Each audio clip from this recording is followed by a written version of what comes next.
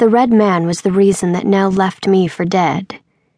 Lowen, the dark man, had sent her to do that. It was part of his master plan. He wanted me out of the way, so that Wynne and Theo would be distracted that night. Lowen wanted them out of the mansion, and away from the red man. Lowen wanted the red man. He wanted to make more blood Vivicanti. He wanted to become a blood Vivicanti. But before I go on with the rest of that story, the larger picture must be illustrated. You should know who the red man was, and who Lowen was, and how they knew each other. You see, they'd met before.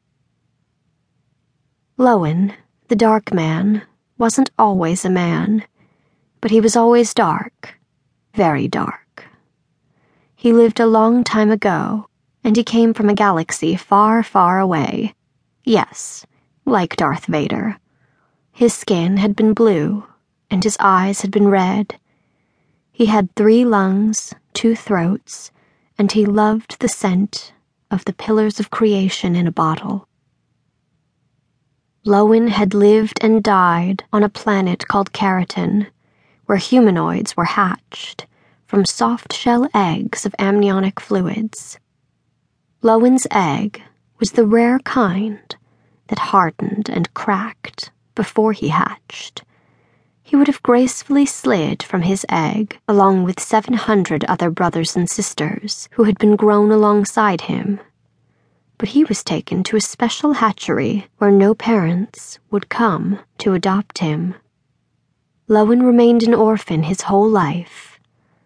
Growing up, he was sometimes called the worst slur imaginable, broken egg.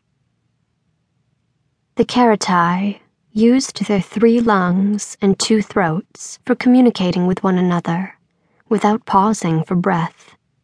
They communicated by singing. They sang non-stop, shifting throats and lungs, one for singing, the others for breathing and eating and drinking and kissing. The whole planet was swathed in what they called the Great Harmony.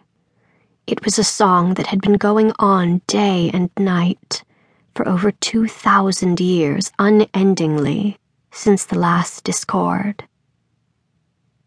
The function of parenthood on Keratin was to teach their hatchlings how to sing, because the purpose of each Keratai life was to add a beautiful new color to the Great Harmony.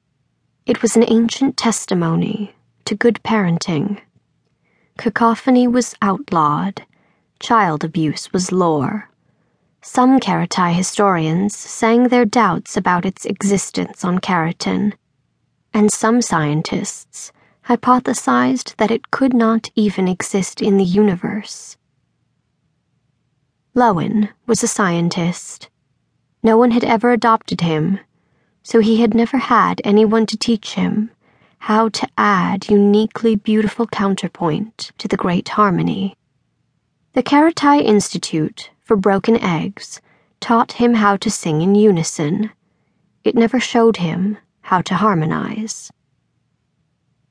He was perfectly content, singing in unison with the Great Harmony, until he met someone who showed him that counterpoint in life was possible.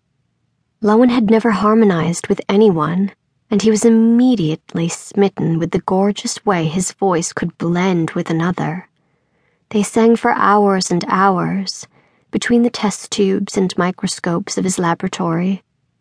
Sometimes their voices sang in unison, but most times they sang in harmony, each remaining an individual voice, yet both becoming one new song. It was an experience he never forgot, because it was his first.